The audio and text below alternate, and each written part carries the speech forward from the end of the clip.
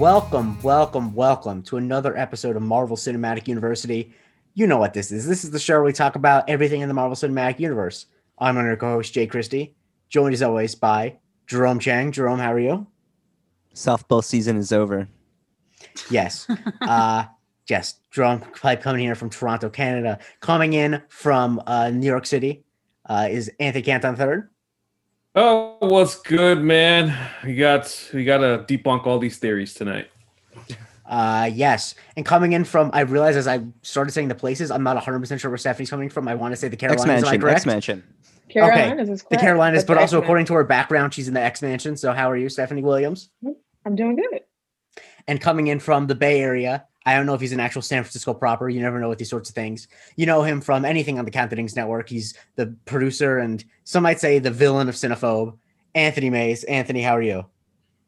Doing great. Give me one of those TVs and not a flat one. Oh, man. Shouts to those TVs. Those are, man. Anyway, episode 4 of WandaVision is what we're talking about. You know by the title. And I think that I speak for everyone on here. Well, at least I speak for Anthony, Jerome, and Stephanie. Well, I said that this episode really was quite something. Anthony, I want to hear Anthony Canton, AC. What was your first general reaction to this? Because I know that you've been looking forward to this show growing in scope. I think it was cool that Marvel tried to troll me with this episode because they basically did the theory board. They basically were like, yeah, you think you know, but you thought, but nah, you didn't. You don't that really wasn't know you yet. on the show. I was so excited to see you through the whole episode, just like working through all your thoughts and theories. Oh man, it was great. Like that opening scene, and obviously we'll get into it in detail. That was just tremendous. You can't talk about it enough in terms of like just we've seen the blip thing come back in Spider-Man Far From Home, but this was just done in such incredible detail and stakes and tension and all that type of stuff. And obviously we got the returns of fan favorites, Wu and Darcy, and you get to see Monica and more of her element, who she is as a person, and all of those things. And obviously that ending was something else, man. Mm-hmm. But it was a great episode, great palate cleanser for the first 3. And we're moving forward in a very interesting way. Rome Dog, how did you feel about this episode? Because I think you watched it the first of all of us, and you gave Oh yeah, and you texted about it. You didn't give anything away, but I immediately knew from your text. What did I even this say is about special. Yeah, I remember, no, it but was you just good. were saying stuff that I knew was like, oh, we got something here. No, it was good. It was good. I mean, anyone who's listened to the previous episodes, basically would not be surprised that this is the episode I was waiting for.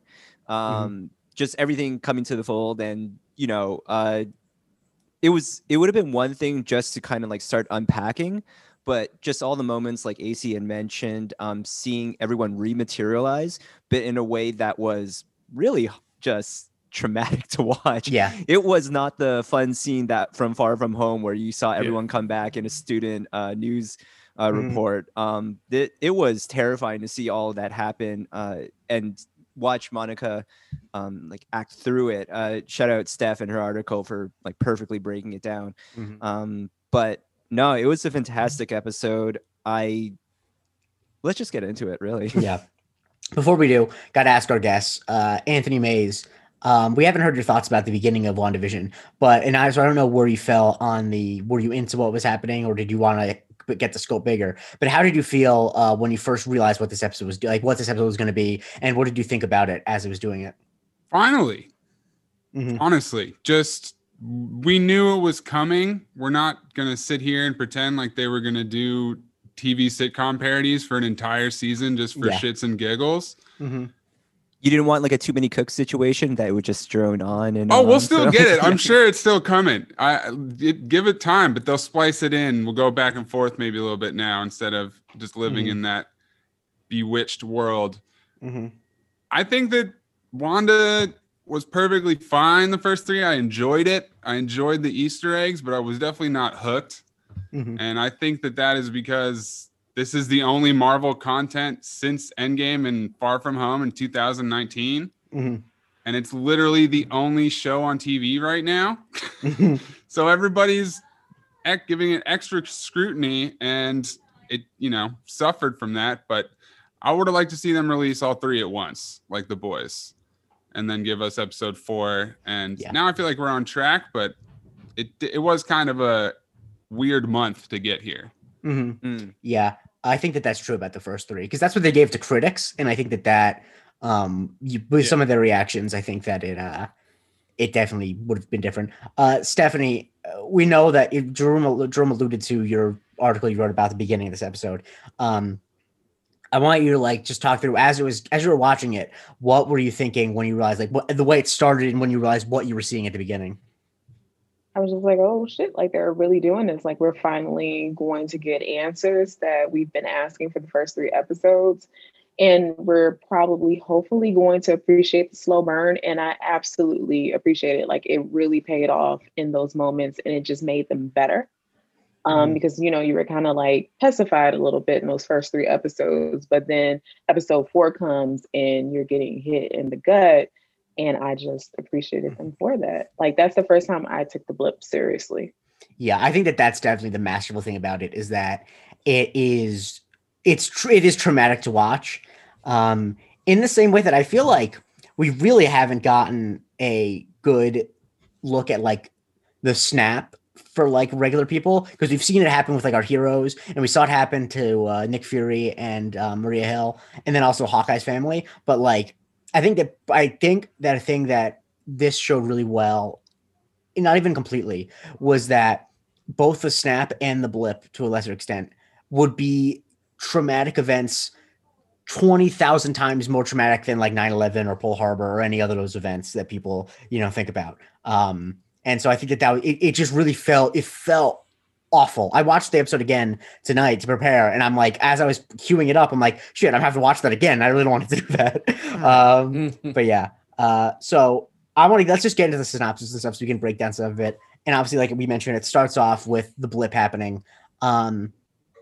AC, how soon? Because I queued it up and I was watching it when I first watched it, and it took me like a split second to realize what was going on.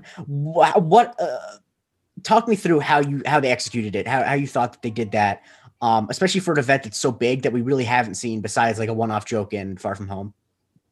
Well, I mean, I think it was beautifully done, and I think Steph, again, she captured it perfectly in her article, because you have to think about like the traumatic weight of somebody not only reforming, the touch of putting Captain Marvel's dialogue, the voiceover as she returns, Lieutenant Trouble. And just like this idea that you're running into people and everybody's going through this at the same time. And then you find out that your mother is dead. And Teyonah Parris, who flat out star, she's just like, she's killing it right now.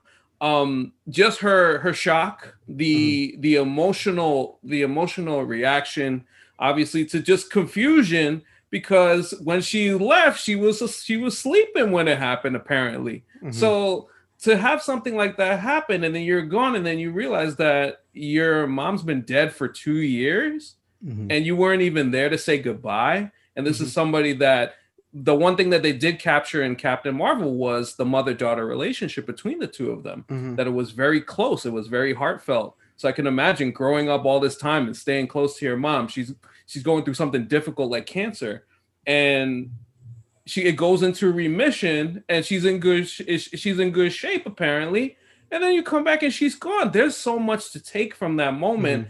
And then just the little stuff like she bumps into the guy, and the doctor guy, and the doctor says, I got to call my wife, and all this other stuff. Just these little details, and just the chaotic element of it was just well done in a way that could not be accomplished probably on film, because film is one of those things that things happen very quickly, and you don't really get a chance to like take in the moment like we got to there. So that you can't say enough about what they did there.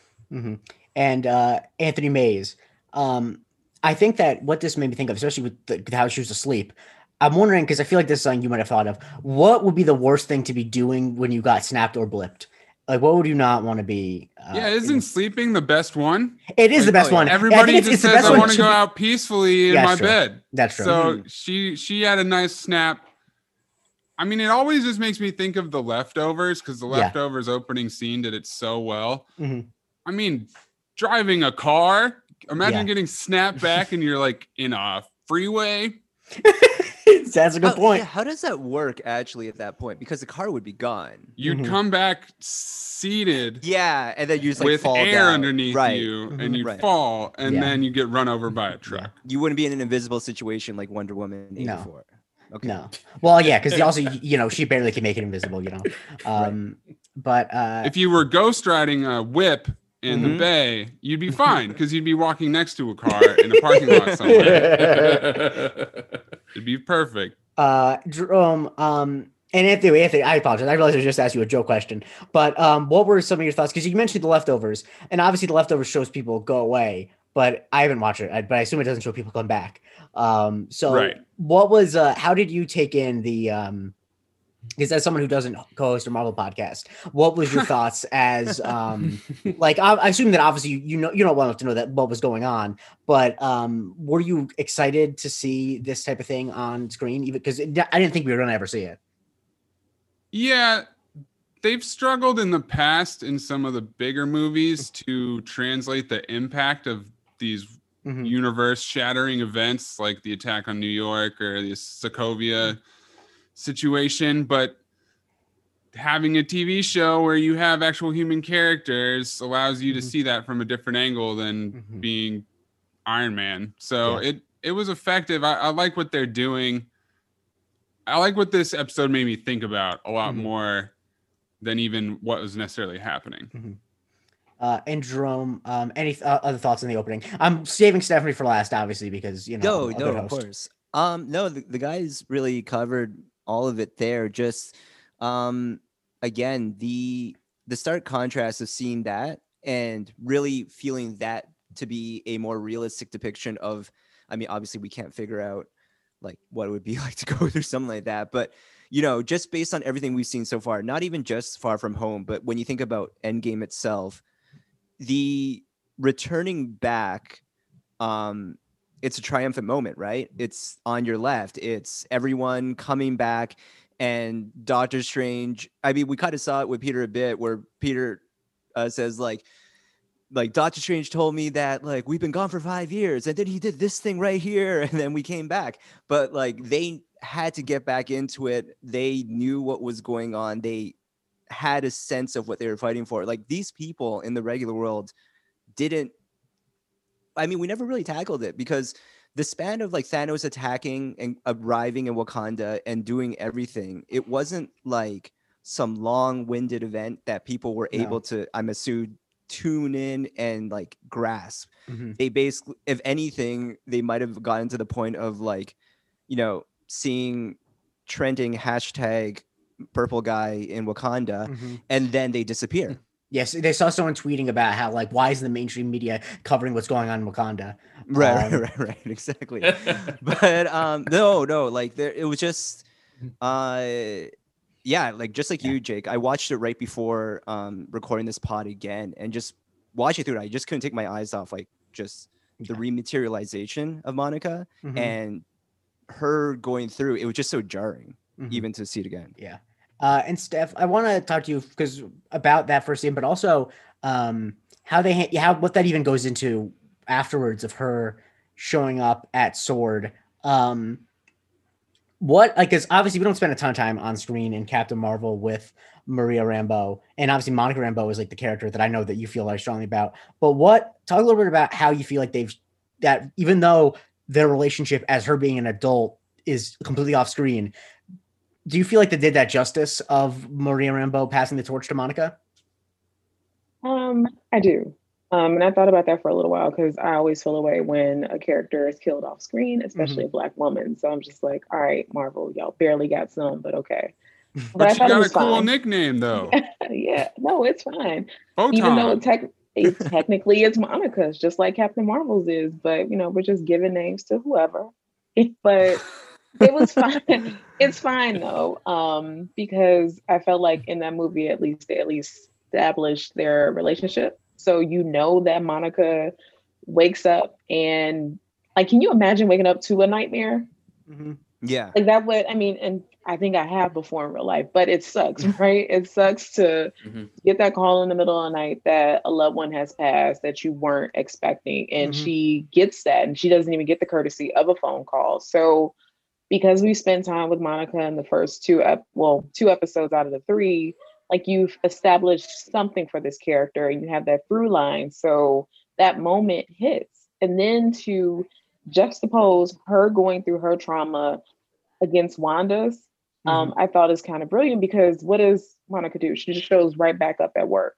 It doesn't really process that. So I'm curious as to if she ever will while we're watching WandaVision, or will this be something that we see over time? So it just has me excited, because it means that they're actually going to do something with this character outside of just what they normally do with Black characters and make them sidekicks to, everyone else.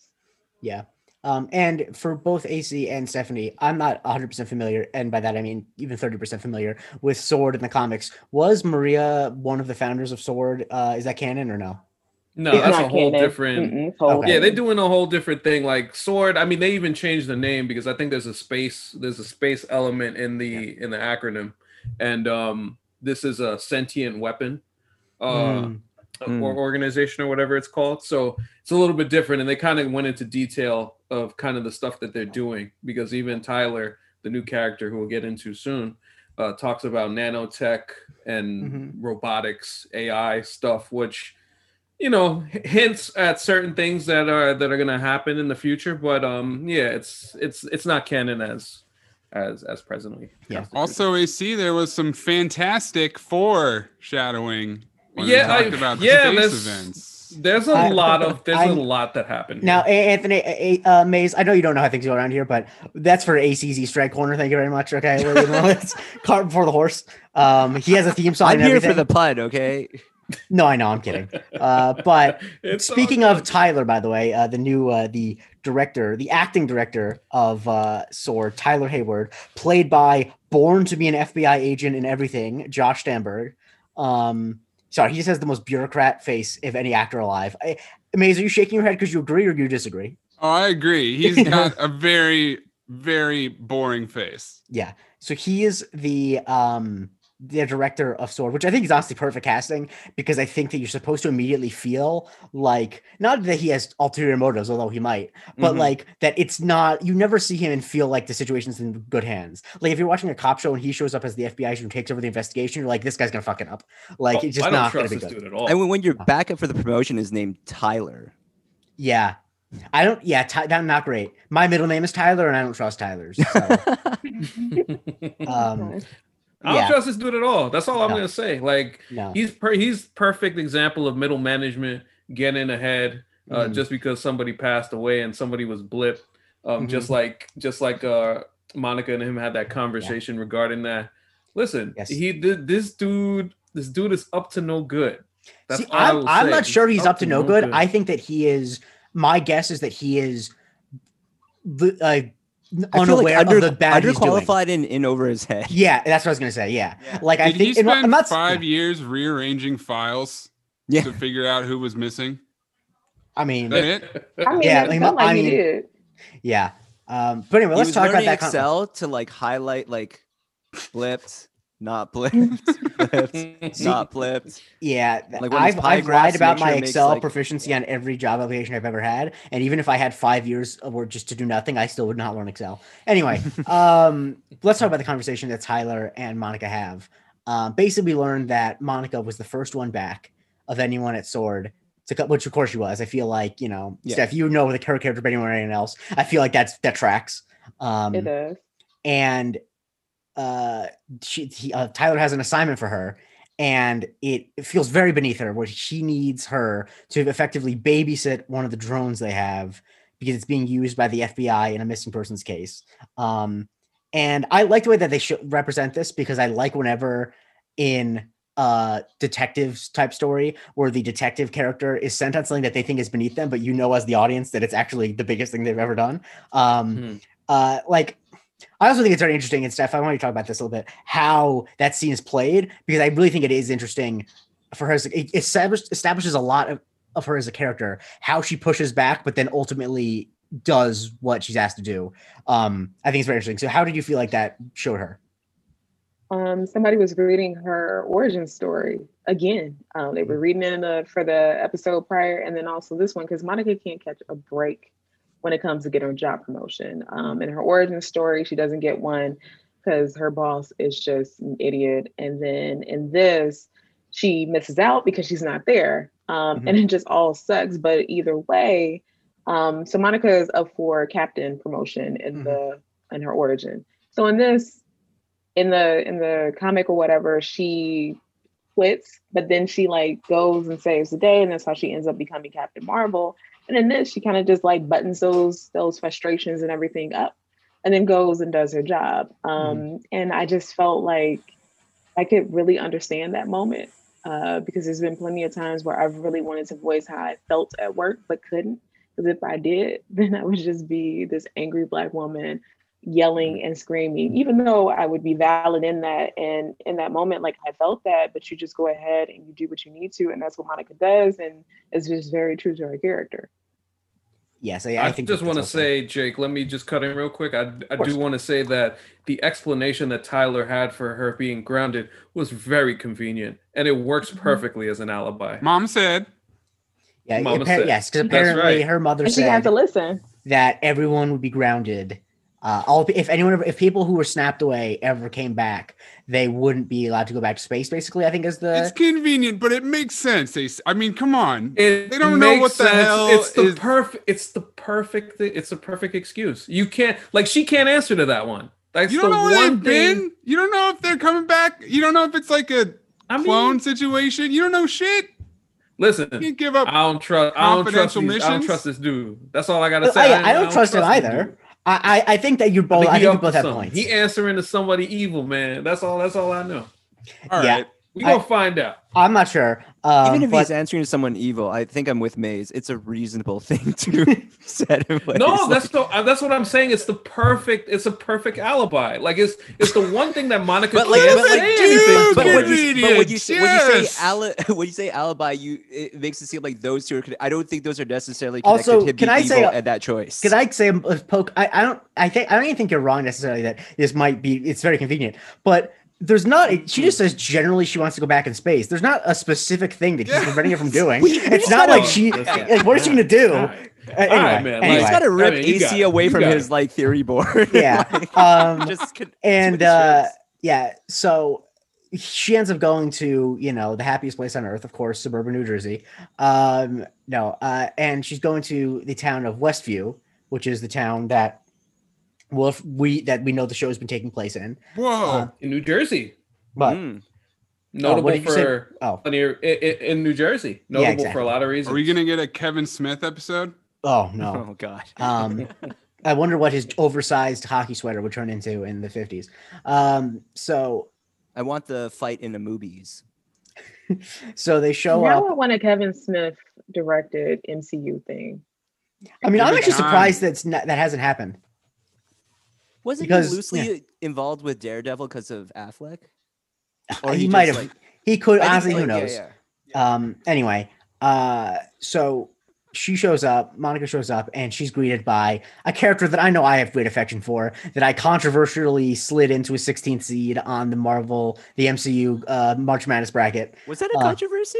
I don't know, but I'll tell you this. There definitely were characters that were liked more than Jimmy Woo that did not make the bracket at all.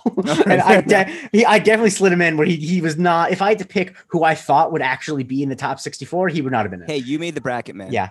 So Jimmy Woo, we know him, of course, as the FBI agent from Ant-Man.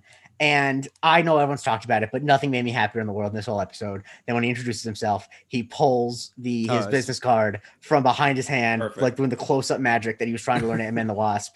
Just honestly, the details like that are just why I love it. Shout out the restraint too of not punching in on that, because it would have been such a very easy thing to do to be you learned it, but just staying wide, him doing it, but having just enough pause to have people remember the moment. It was, yeah, exactly. I just like that. Oh man, that whole arc in Ant-Man with the close-up magic is so funny. Randall Park is very gifted. I don't know if I'm breaking new ground here, but he's a funny guy. He should perhaps pursue a career in comic acting. But as she's talking to Jimmy Woo, she learns that it's not a missing persons case. Dramatic music, Maze. What kind of case? It's a missing what case? Missing persons. Missing town. Which honestly, great setup. Love. We were theorizing a lot in the last couple episodes about what the situation is for Westview outside of the Wanda's brain. And I was thinking that Wanda was just in a room by herself imagining everything, but I think it is a very interesting wrinkle that this is a real town, this was a real town, and now it's not. Az, how do you feel, like, how do you digesting that into your previous theories and stuff? I mean, there is something that I can tell based off of the time that Wanda's world takes place in Westview as opposed to what's happening outside. Because if you notice, it's in a lot of the scenes, when it's dark, it's light in one place, and when it's light, it's dark in another place. So it makes you wonder about the time aspect of things. So obviously something different's going on there. And once we get to that board, we'll talk further. Yeah. And because, there's two cops there who are like, Westview doesn't exist.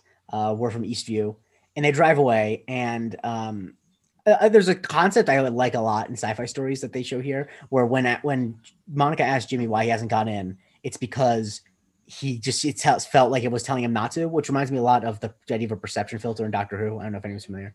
But yeah, I think that now, and we eventually learn there's an energy field, and Steph, I feel like I'm not presuming to presume that you're an expert in Marvel energy fields. So what do you think we're looking at here? What's going on? Wanda is definitely in control of her powers. Yeah. I've seen a lot of folks speculate that she's out of control. No. She's very much in control of her powers. Something that I was very interested in when I think Jimmy Woo says to Monica, like, you felt it calling to you, right? Or something to that effect. I'm like, what is that? And why? And then also, does Monica receive her powers when she goes in or when she comes out? And I think she gets them when she comes out, but I feel like she got her powers because it's cosmic energy, as we soon learn from Darcy. So the whole ordeal just had me very excited. I was like, wow, so y'all are doing a little bit of X-Files. I can do this. That's what it felt like too. Maze, I just am assuming based on things I know about, I assume you're a big X-Files fan. Is that the vibe you got? No, I actually never watched the X-Files. I could have sworn I would bet a lot of money on that. Thankfully, it switched over to a Annihilation style premise with a Truman Show style control room for the rest of the episode. Exactly. And I was wondering for a while if it was going to be a Biodome situation and we were going to have Pauly Shore in there, but it wasn't. I'll wait till we get to the 90s, baby.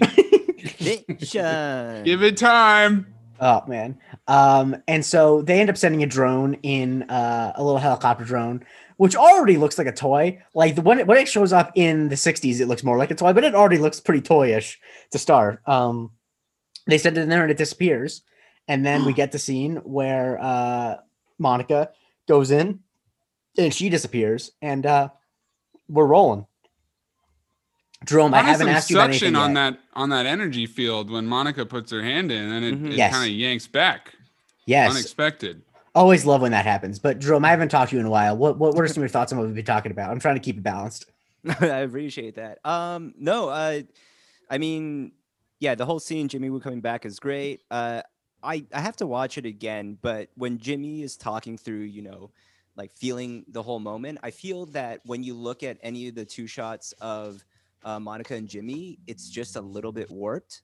Like it doesn't seem, just like everything feels a little bit skewed, but not enough that seems like too obvious. So I definitely want to look back and think on that.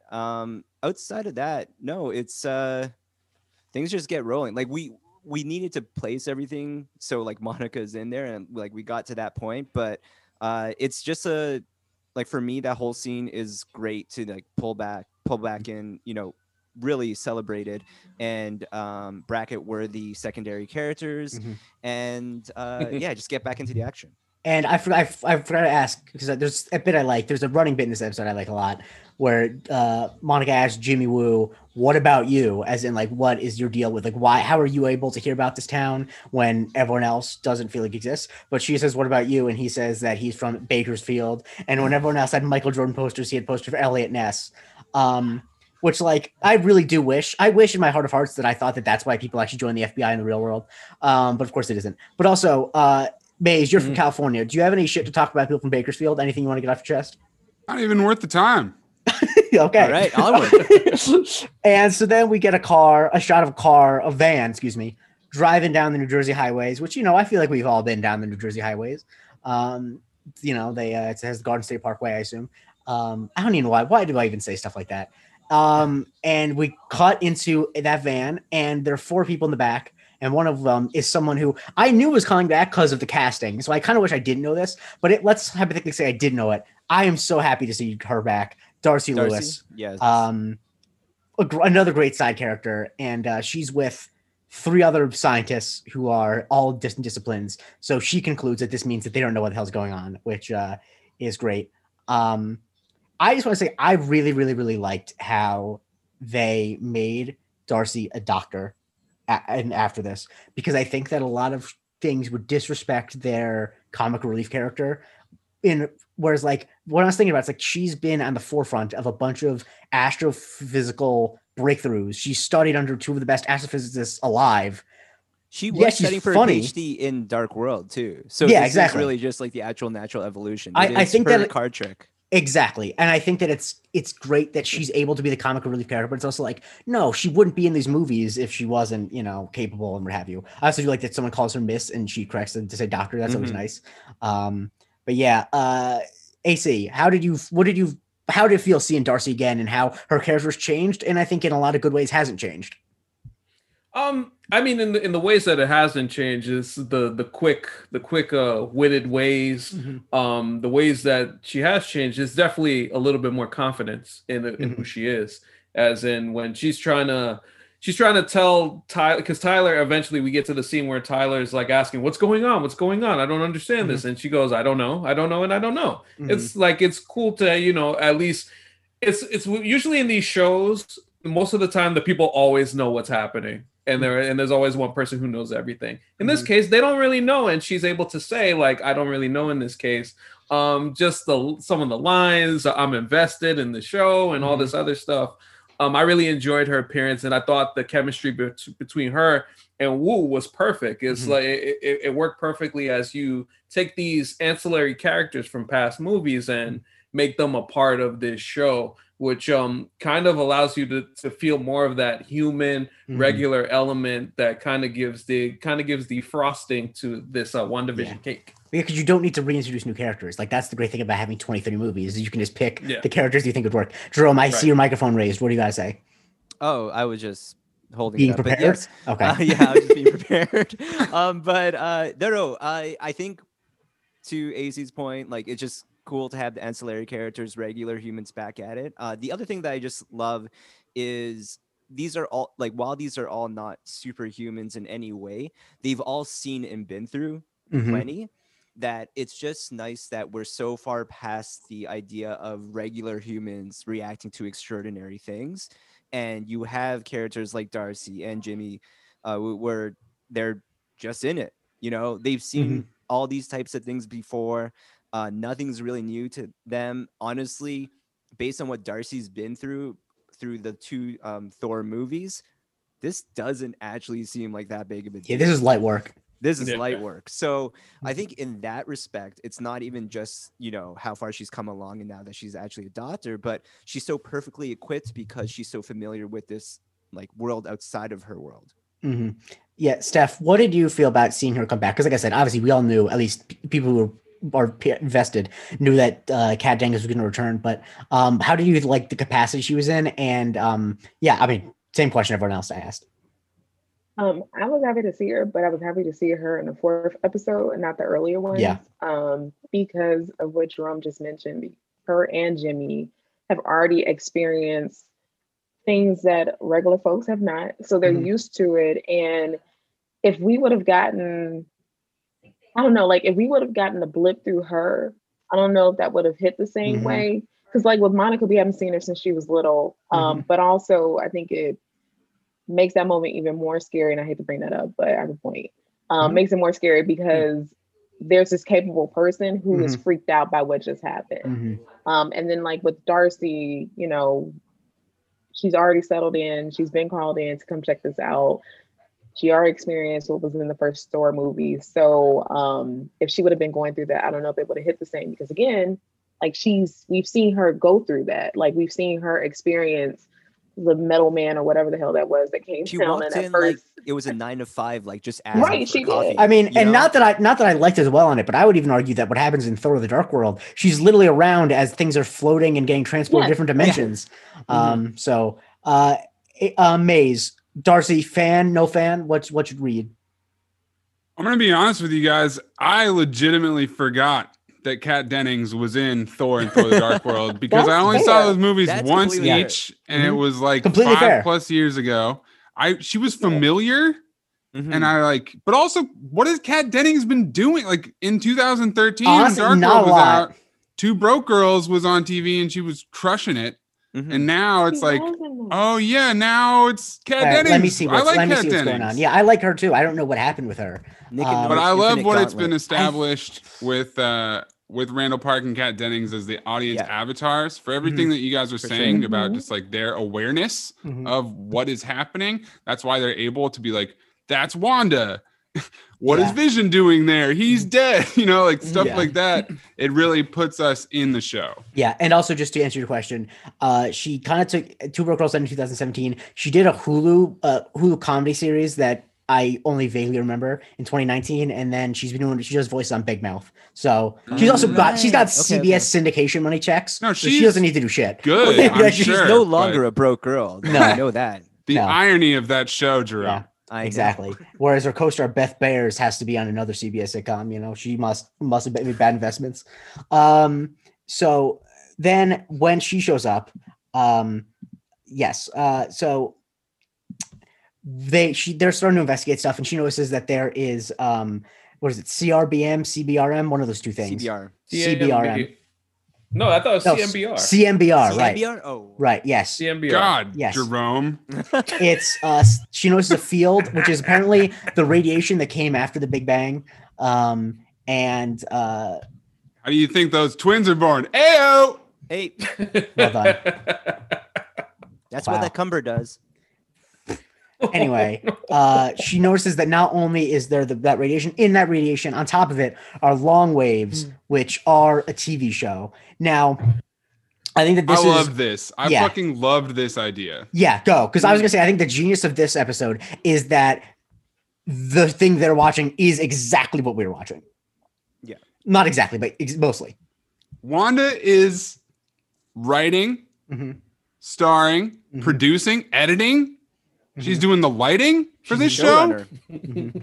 It is It's not a union, for Herculean sure. effort. It's non-union though, because she's not. You know, you got to get a gaffer to do the That's lighting. what the and mind stuff. control's for, Jake. All right. Who needs a union? She's you heard it first, guys. Wanda Maximoff is a union buster. No, but yeah, Steph, I want your take, because I think that in hindsight it feels like a given, but like it wasn't a given that they would just be watching the TV show. You know, we didn't know if the fact that the TV show exists in the same form in the world. How did you like the way that they showed that? I thought it was brilliant because like they gave like the little clues or whatever, and then they did the thing that Breaking Bad, and that's the reason it's on my mind, but Breaking Bad did whenever a new season would start was give you like a little shot of something that Chekhov's happened gun. that they'll show you. Yeah, they'll Shouts show to you that at the bear in the end. pool. Yeah, and they have that moment in this episode, and I just thought it was great. Also, it I don't know, like it makes it less weird. Well, no, it's still weird, but like it makes it, I guess, less weird for people who have been watching it for the first Yeah, 3 episodes I that agree. had the whole sitcom thing. Mhm. So I like how it's grounded in a way. Yeah. AC. how do you Here's feel my about that? question. Mhm. Is it just one episode looped for 24 hours? Is it like she makes the first episode and that plays for a day and then there's a new episode, like, or is she constantly broadcasting? What's going on with the time That's a good dilation question. there? Yeah. That's a really good question. I feel like, like the way Wanda is, maybe she's giving you 3, 4 or whatever. And then she's like, well, I'm done for the day. And you all will just have to watch that on loop. Are there Also, episodes that we broadcast haven't episodes- seen? Yeah, I And feel the- like yeah, there are and parts that we those- haven't seen. Yeah. Right. And those We are haven't right. seen Those are Cinemax.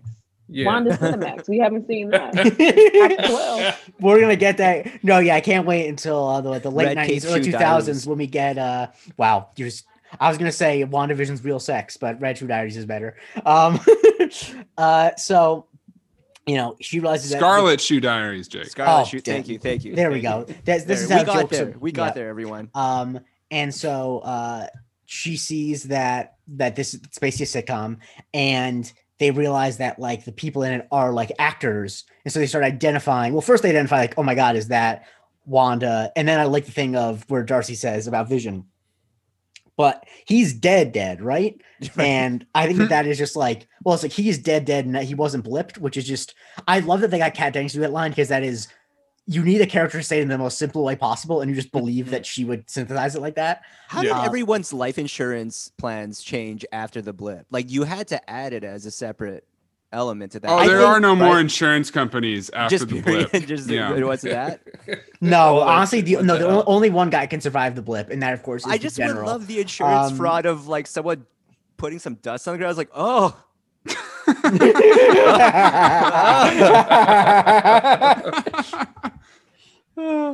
But yeah, so they start pointing out who the cast members are. One of them is named John Collins, which I just noted. It's like why he's taking time off the Hawks.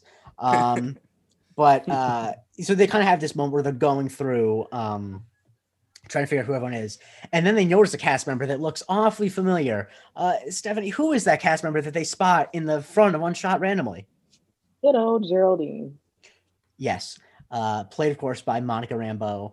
And this So is where that was a shot that we hadn't seen before, yeah, or what? that's non-existent. Yeah, we hadn't Okay. seen that before in the prior three. And the thing I think the interesting thing this raises, I think, is the thing we already know, which is that things change and like morph to the setting, because Geraldine is not dressed like Monica, nor does she act like Monica. Because I believe Jimmy would describe that's not the boss lady I met yesterday, right? Yeah. Which I think is also interesting too, because I think, I mean, you could probably write a dissertation on the socio-political commentary that the boss lady she went in is not the one that she is in the 60s. But I think, remember, Jake, it isn't until Wanda touches her Yeah. that she comes up with a name for herself. Exactly. So it kind of goes to all the characters playing their roles per Mm-hmm. se in that Westview world. Yeah. And this is when Darcy is the one with the bright idea. I realize people mostly use the phrase bright idea to mean sarcastic. I mean, actual bright idea to use the radio on Wanda's like counter to contact her, because that she thinks you can get a radio signal in. They don't explain why radio signals are different than other things, and I actually don't mind. But instead, they use it when she's talking to how am I forgetting this character's name? Come on, AC, help me out, please. The one that she's talking to, who breaks the glass. The bitchy lady. Oh, Come on. Dottie. Dottie. Yeah. And Jimmy starts talking, and we as the audience know that it comes through that. Mhm. And also, I think the thing that's interesting here too is that you realize that all the times where the camera changed on the show we watched, that is something that's not being broadcast. So we know that it came through, but what do we see on the broadcast, Jerome? Oh, it just randomly glitches out and returns back to a different scene. Yeah. So I love that they should. I mean, I just thought it was great. Also, poor Jimmy. All the thinking he failed. subliminals are really cool. Yeah. Yeah. Well, it's cool because it's like we're completing each other's puzzle, right? Like like the actual real viewers get to see one side of it, and they're now seeing another one because they're seeing things that we've not seen at all. But just connecting it all together is very cool. And I think I might have skipped. This might not be in the exact part of the episode it is, because this is kind of throughout. AC mentioned it. Jimmy Woo, a man after his own heart, has a whiteboard with theories. And how did you feel? How did you feel seeing yourself on screen? That the representation. That was great because, like, you know, and it's something that you got to give credit to the writers too, because they put all of the stuff that we all were asking, like, is Vision alive? What's the hexagon thing? What you call it? What else? The clock stuff and things like that. There were just like all of those different theories and things, the Easter egg stuff that people like me were just like obsessing over the first 3 weeks, and they're like, we don't know either. So like they're asking the same exact question. So like there's you know, they give you an idea that they're just as clueless as we are in terms of what we actually know. Exactly. And as this is all going on, we see kind of a couple times they preview that a guy is going in like tethered so like a big rope on into the sewers to get in, because Tyler for some reason thinks that the force field doesn't go underground. Idiot. And we all, of course, know where this is going. And he ends up, of course, becoming the beekeeper. The thing that I was a little disappointed is that we didn't see. I want to know what happened to him when Wanda rewinded, because we actually dead. That dude is dead. He's dead. Yeah, he's a red shirt. The beekeeper outfit is the equivalent of a red shirt. I understand that. I just want to know what literally happened to him. Because like, maybe I don't think he got got snapped. thrown out. What? So maybe I was gonna say like maybe he got. Maybe he got thrown out like Monica did. But then is his body somewhere? Like no, we couldn't have. I mean, to be frank, if I'm being honest, I don't think that she killed him, because I think that this show needs to end with Wanda still being a protagonist in Marvel, and I don't think you can just kill random dudes. Right. And do that. I would like for him. What's to be his name, out. Jake? That's all I gotta say. Do we know his name? No, his name is Deadman. I like the idea of him getting thrown out and no one actually checking in on him. Mm-hmm. But real quick, when he's going through that field, because the force field is down there, of course. When they bring the rope back, it's like more. It's like changing and switching. It's a jump rope, glitching. Yeah, and the jump rope was like glitching. So that was pretty cool. So the cosmic does stick. Yeah. Just honestly, the little things they do visually are always cool. Like they clearly are trying to make everything interesting.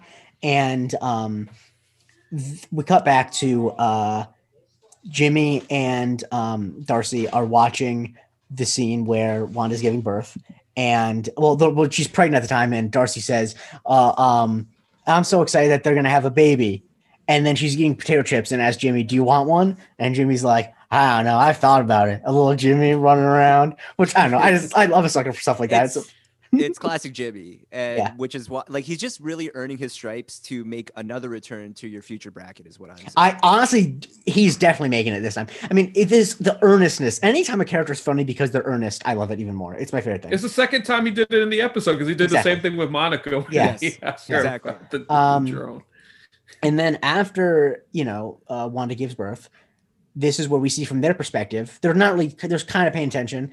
That you hear Geraldine mention Ultron, and I really love how they have the same reaction the audiences did, where it's like, wait, so that's the first time that they've mentioned anything in the outside world. That was great. Yeah. And then we don't get to see, unfortunately, we get the same exact skipping. So Steph, what do you think about, what does it say about Wanda that she's cutting out her own sins and her own, crimes? Wanda knows that she doesn't want to be the Twitter main character of the day. So she preemptively scrubbing everything. This is family entertainment. You got to keep this PG. Unlike Christopher Nolan, she edits. All right, Zach Harper. I just wanted to do a Zach shout out, really. And so, so then they cut it. They run it back. Speaking of Zach Harper again, they run it back and they look at the tape of the episode and they see it skip and they're like, what the hell's going on? But then they get distracted because, of course, Geraldine, aka Monica, got thrown out. And then I mentioned in the last episode, Maze, that nothing gets me more excited in all senses of the word than when a movie or TV show does an aspect ratio change slowly. So this is basically Christmas for me because it did it twice. I was going bananas, honestly. I couldn't believe it. So they go into the wide aspect ratio and you see the confrontation with Geraldine and Wanda in real time. And like it's the end of a game and Joe Johnson's on the court, I need to just let Steph isolate, just take the ball. Steph, talk to me a little about this scene.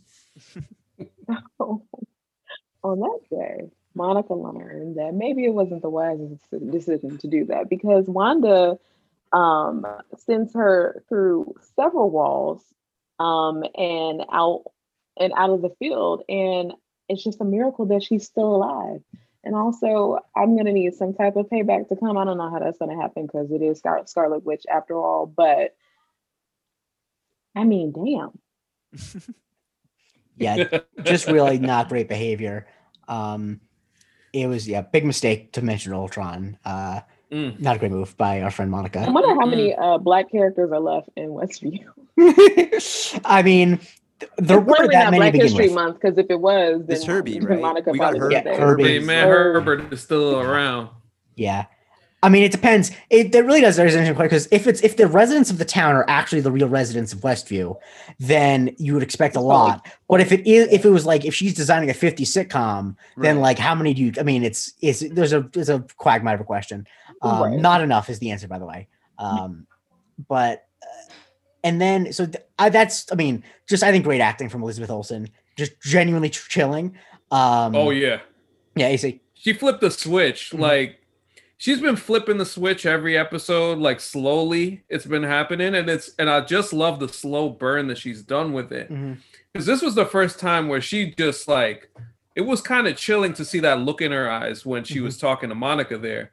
And you know what? It works, AC, because she's been able to emote for the first 3 episodes. Mhm. yeah, We're just not seeing her face all, scrunched up and whatnot like we have in the movies, and maybe a cry face here and there, or it looks like she's constipated. But like she's actually had a chance to like show a range of emotions. So like when this flip happens, we have that emotional cue. Like, oh no, Monica really just messed up. Yeah. And then after she, throws Monica out, and then she repairs the walls, she's a good neighbor. And Vision comes back, and both times I've watched this startled me. That Jerome Vision, how's he looking? Is he looking good, looking well? Speaking of Breaking Bad, he shows back up all Gus fringed up. I mean, that's not on what. Yeah, he shows up the way he looked after she killed him in Infinity War. It's genuinely startling. After Thanos crushed, right? Because Right. It's uncomfortable. AC, you turned off your mic off mute, so. yeah. I got Josiah here trying to mess with me here, but yeah, that scene was legitimately one of the creepiest. Well, that was the creepiest scene in the MCU to this point. Like I was just like, yo, because then you start to think, What? no, you know That's why? not actually true. I'm Hold sorry. on. It's That's pretty some good. real Hold hyperbole, my friend. Hold Keep on. going. Hold on, let me finish. Mhm. You go back to Anthony A. Canton on this right now. listen, you go back to for the first and second episode where they go under the bed and stuff. It's like, yo, he's dead. All right. By the way, Stephanie has to bounce in a second. Stephanie, I apologize that we basically got to the end of the episode. It's okay. What are your final thoughts you want to share with us about this? My final thoughts is that Monica had better got her damn powers. I want to go back to Westview. Is Vision a corpse? Mhm. Like, is Vision like walking around and is been reanimated? Like, what's that situation? And oh my god, I can't wait for episode 5. That's it. Amen. All right. Swimmer's thanks. still good though. Bye, y'all. Swimmer's still Steph.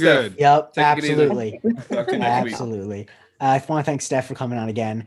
And what I was going to say is that I think you're right that it is creepy. Although I actually don't think that my read on it is I don't think that Vision's actually walking around like that all the time. I think that she's just imagining that. And I could be wrong, but if he is, then that's messed up. I'm leaning toward imagining, but if she's like Weekend and Bernie's this whole thing, it would be really That's kind of amazing. rough. Uh, That's a little rough. to I say mean, the not- least, man. Not unlike when in the much maligned correctly Dark Phoenix, when Jean Grey quapped Professor X. You remember that? that was Amazed what I'm talking about when he one goes of the all quap greatest with him. scenes. The Dark Phoenix vibes are strong Yeah. Mm-hmm. because this episode really opened me up to thinking about just what exactly Wanda is going through. Mm-hmm. Right. And I love thinking about the psychology of these all-powerful heroes. And it's something they've been doing lately, like Banner and Hulk, his Mhm. impotence with Hulk His in Ragnarok and Infinity. Well, first we had the whole Hulk's running the show Yeah. for 5 Fully. years. Yeah. And then we're going to I'm fully impotent with the Hulk. And then also the Thor breakdown with the Lebowskification and the weight gain. Mhm. And what do those three have in common? They're the most powerful Avengers, you guys, Mhm. alongside Captain Marvel. So we've Mhm. had to figure And out she how changed to- her hair, so she's clearly went through something. Oh, I Right. mean, that's probably a different haircut every week, Jake. Like I think it really just got underscored because of Hawkeye's haircut that we didn't talk enough about Captain Marvel. Yeah, man. No, and it's funny. Like I keep thinking about that end of the episode was just like that was brilliant because you get Vision looking again, confused, but knowing that something's wrong. And then he goes like, we can get out of here. We can go somewhere. And then just the way that she says, we really can't. And then they just sit down. No. Jimi Hendrix plays. She says an important thing. She says, I have everything under control. Which, when a white lady with that look in her eyes says that in a TV show or anything, it's bad news. It's bad news. It just is. Also, literally. Yeah. That's exactly. Yes. And then you're right. The needle drop of Jimi Hendrix Voodoo Child, 2 episodes in a row with just incredible needle, unbelievable stuff. And then of course we go. There's also more aspect ratio changing. Just got to note that. And then we cut back to Monica. The shot we ended episode 3 with her on the ground, and she notes it's Wanda. It's all Wanda. And I assume it's more complicated than that because I don't think it's just a simple. I think it's. I don't think that's the whole thing, but that does answer a lot of the questions we've been wondering about. Man, just an unbelievable ending of an episode. And then I love when they do the classic TV thing where they keep the song going through the credits. Big fan. Any thoughts on that? The last couple shots, Maze. Well, you say you're not sure that it's all Wanda. I don't know. No, I think it's more complicated. I think it's more complicated than just this. I don't think it's going to be as simple as Wanda is simply so traumatized that she built this whole thing up. I don't think that it's going to be that simple. Why not? Just because I don't think that it's going to be. Because I think that there's going to be some type of villain involved. Well, there is a villain, and I'm sure we're going to talk about her. Yeah. But I think that this is Wanda's grief. Like, we literally have. Yeah, this event, like no Steph said, Avengers Disassemble. We have no scenes of her. I guess what? Vision dies, and then she comes back with all the portals. Yeah. But she doesn't talk about anything. Like, she showed up because everybody else was going to kill Thanos to fight Thanos. Like, I'm not saying it's not. I'm not saying they wouldn't have earned it just to make it a grief. I'm just saying I don't think that it's going to be that. I think it's going to be something a little complicated than that. But yeah, absolutely. I agree with Jake on that front. There's more to the story than just her doing it. Now, don't get me wrong. If it was just her doing it, that'd be awesome. Story on its own would be great. Yeah. It'd be perfect. Yeah, but I think in order to make that work, Wanda would need to be doing things too heinous to make her a protagonist in future movies. Is the thing. I think that's why they wouldn't do it. Well, who says that she has to be a protagonist in future movies? Casting announcements. But I guess she could be Scarlet Witch movie. That's true. She could be the villain in Doctor Strange: The Multiverse of Madness, but I don't think they're going to do that. She might be villainous. Who knows? Well, this is like 7th order speculation, and as much as I like 1st and 2nd order speculation, let's focus on this cute little TV show. Exactly. Jerome, what were you going to say? Oh, I had nothing. You got to stop doing that. You have this look on your face. This is the problem with doing video. God damn it, Jerome. I'm trying to anticipate. Dave's trying to host this podcast. Yeah, I'm not look like you want to talk all the time. Yeah, exactly. I just want to smirk, okay? I know, it's great. Yeah, and honestly, Jerome, I appreciate that about you. And so, the episode 4 ends. I think I speak for everyone when I say that I just want to fucking see episode 5, whatever it is. And I'm just so excited about things going forward. But there's nothing in this show that I'm as excited about as I am. And unfortunately, we tried to do a pre-recorded version of it, but it didn't end up working out. But this is time for. Oh boy. I mean, because this episode was supposed to be the 1980s. It isn't, but this is. I'm gonna have to come up with another 80s song for next week. Yeah. But this is welcome, guys, to AC's Easter Egg Corner. All right, y'all. Now, I recorded this for Jerome. Jerome. Was supposed to hook it up, but we got to go a cappella on this. So, hello, is it Easter eggs you're looking for? Yes. I could see them in your eyes, and I promise they won't be fried. Is it Vision in disguise? Is it Mephisto on the rise? I think it all just points to Rambo. I couldn't have improved that anyway, just to be honest. Well done. You probably could have a little bit. Yes, thank you, guys. Thank you, AC. That's not all of it. So, what are Easter eggs? What do you got for us this week? All right. So, I wanted to focus more on what's factual in terms of theories and what's actually not factual. So, I want to go right to the board that they showed. So, obviously. All of the characters besides Agnes and Dottie all have IDs. So that includes Herbert. Now I'm still interested in Herbert because Herbert and Agnes seem to have like kind of like they have an understanding about something. So whatever his involvement is fascinates me. I still think Dottie's a big character in the Marvel comics. Like, it's funny, Agnes mentioned in episode 2 that she is the key to everything that's going on. So that makes you wonder if she has something involved going further. I'm still very convinced that we're going to get Mephisto in some type of form. Too many double references just to let that go away so far. And it would kind of go along with what the general story of this has been. And also, this is not actually the case, because if I remember correctly, this storyline in the comics takes place in New Jersey as well, right? Yes. That's okay. I was gonna say though, you know what? What's the famous like cryptid that exists in the woods of New Jersey, guys? Say it with me: the New Jersey Devil. Thank you very much. I mean, it's not nothing.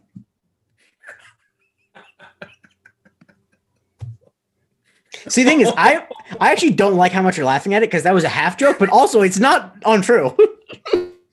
Oh man, you're killing me, man.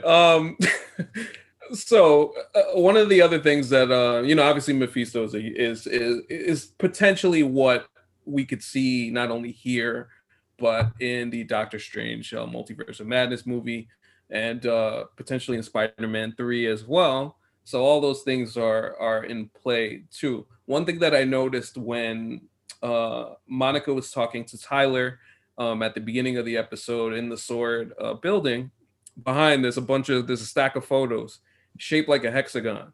Again with the hexagons. So like, even though they're asking what is the hexagon shape, there's still like that stuff around it. So that, again, that could either mean AIM, which again, advanced mechanics, or what you call it, which is something that Tyler referred to, the nanotech that he also referred to, Tony Stark's nanotech from Infinity War and Endgame, something that we may see in the Armor Wars series with Don Cheadle's War Machine. Mm-hmm. So we'll see what happens with that. And the fact that the CMBR stuff, that's a big part of this too. The cosmic microwave background radiation. This takes place in New Jersey. New Jersey is where one Kamala Khan lives. Kamala Khan is Miss Marvel. Her show comes out later this year. She's going to be a part of Captain Marvel 2 with Monica Rambeau and Carol Danvers. So I'm going to assume that whatever Wanda does is going to get to a point where it engulfs the entire state or the entire world to a degree. And this could be the Terrigen. This could be the replace for the Terrigen mist that creates the Inhumans, which Miss Marvel, Kamala Khan, is one of. So that's like a potential thing to watch for going further. May she possibly show up in this series? Apparently, just me doing some digging, she filmed a scene in a show before her show comes out. Possible that it could be this one. It is. Now, it is also worth noting, as someone who did once live in Jersey City, Kamala Khan's hometown, this Westview looks like it's very far away from Jersey City, but she could be on a field trip. Who knows?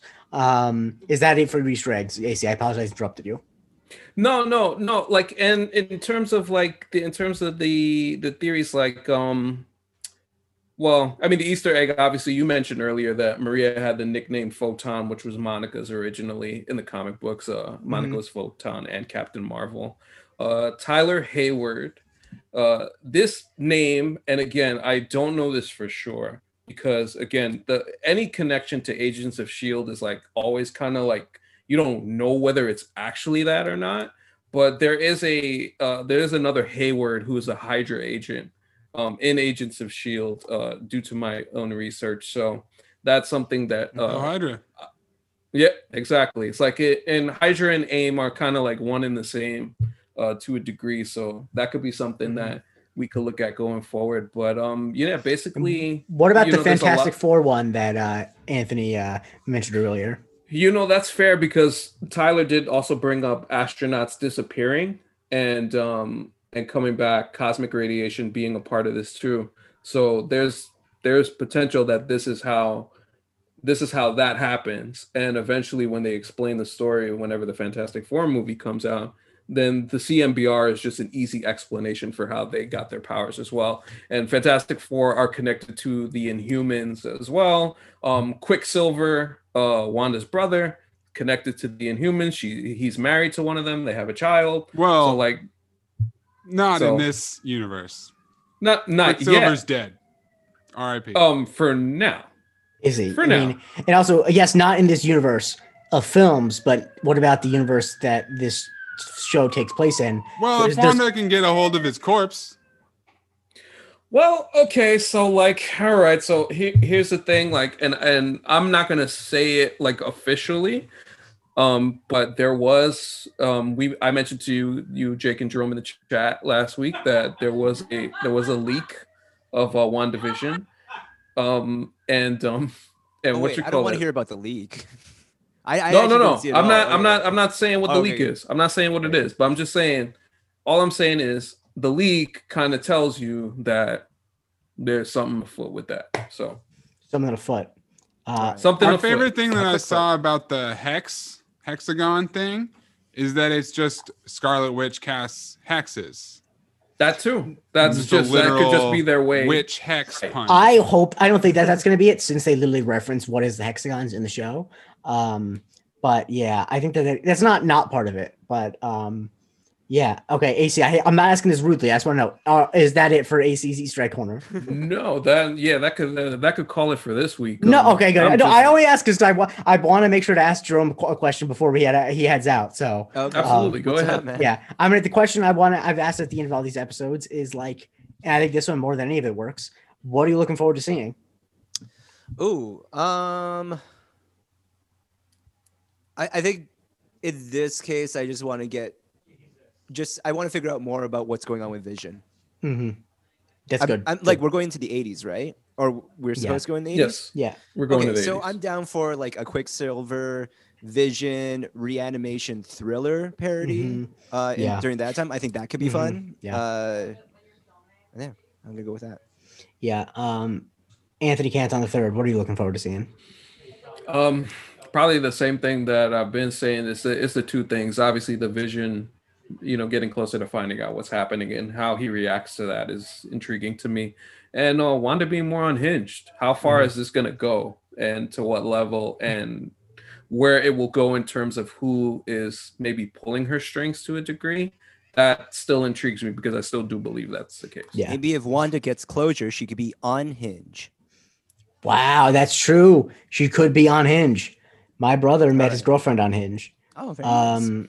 Yeah, Anthony Mays, what are you looking forward to seeing in the upcoming episodes? AC, I thought we weren't supposed to make Ultron references in front of Wanda, talking about being on strings. That's just not cool. I have no strings anymore.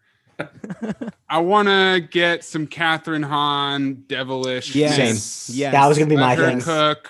I love her. She's the best. Let her go off, and I hope that they find a balance between the all-in parody of a existing era show and this Truman Show style thing. I want a little bit more balance for that. I think they will, honestly. I have confidence. I have confidence they're going to be able to do it. But it is a fair thing to ask, because even though we have this episode, we're like 3 out of 4 of like just about as straight as it comes. So we'll see what happens. Like, I'm curious to see what happens with that this week. And then I guess what we were talking about, Jake, arguing about why this is happening. I wonder if we will get a flashback of some kind. That's something I would look forward to. Yeah. And I was actually going to say my two answers actually were both Catherine Hahn cooking as probably the villain is what I would guess, and finding out why, which I think is connected. Which did I mention on the first episode that when I was explaining, I think this would be big news for Maze, that when I was explaining what WandaVision was, because I was still at my parents' house when the first one came out, I said that I was saying who's in it. I said Catherine Hahn, and I showed my mom a photo, and she recognized Catherine Hahn, which is a big deal. So Catherine Hahn is a big actor, because if my mom recognizes a photo of her, that's big news. Like, that's not that, She's definitely mom friendly, I would say. Actually, it's oddly enough, she recognized her because I think my mom saw Step Brothers once, even though she doesn't like raunchy comedies. She thought that character was very funny. Movie. No, but that character is so fucking funny that you really can't. Best. That's honestly one of the funniest comic performances ever. Anyway, we got some people who got to leave, so we got to wrap this up. soon. Most importantly, I want to thank, tied for most importantly with when I did the same for Stephanie Williams. I want to thank Anthony Mays for coming onto the show. Pleasure, guys. Anthony, where can people follow you on Twitter? At Corn Puzzle, hit me up. Download, listen to Cinephobe. Yes. New episode. I don't know when this comes out, but Wednesday It comes the out 3rd. Today, the same day. Today. So yeah, so episode Money today. Talks tomorrow with Damn. a special guest. Listen Wow, up. that's exciting. Nice. Jerome, where can people follow you? Find me at Black Dragon Roll. And Anthony Canton III. You can find me on Twitter at Anthony Canton _3. Yes, and please follow this show at MC University Pod. Share your WandaVision theories and takes. Please note, if they're very in the weeds, the person who responds to you on the official account will be Anthony. If they are about things about like the reason the hexagons are there is because they're We shaped should like switch buttholes. roles. We should just have us try to answer all the Right. inside Marvel stuff, Yeah. and let AC do all the quipping. I think Exactly, let's just do that yeah. for a week. Let's just switch it Yeah, up. I mean that would be you a know lot what? of fun. I'm with it. Let's Yes. do it. And it's like people notice that like this quipping, there's like no dick jokes or no like nothing gross. Like what the hell's happened with the quip? Because I think And that every like line rhymes with each other. This feels like this is actually a poem Yeah. that they're writing back to us. because like I think Jerome, you and I our answers wouldn't be insightful. We wouldn't know what we were talking about, but I think we could fake it enough where we could like just throw random shit like the quantum realm and in the comics where Mephisto Yeah, used yeah. nanotechnology or whatever. Oh, definitely, But like definitely. I think AC is just so sincere he couldn't do the he couldn't be, Right. And I mean that is the nicest possible thing about AC because it's definitely the thing that makes me the way I am is broken. Right. But anyway, follow the show at SP University Pod. Light Like, vision, we are subscribe. dead inside. Yes, and you can follow me on And Twitter at- outside. yes, and Ah. outside exactly. You can follow me on Twitter at the J Christie. Listen to my other podcast, No Funkin' Strictly Monkin', which is of course about the USA Network original series Monk. And yeah, just keep tuning Stay in. tuned for Scarlet Shoe Diaries. Yes, Scarlet Shoe Diaries. It's gonna be big. For Stephanie Williams, for Anthony Mays, for Anthony Canton III, for Jerome Chang, I've been Jay Christie. Talk to you guys next week. Bye-bye.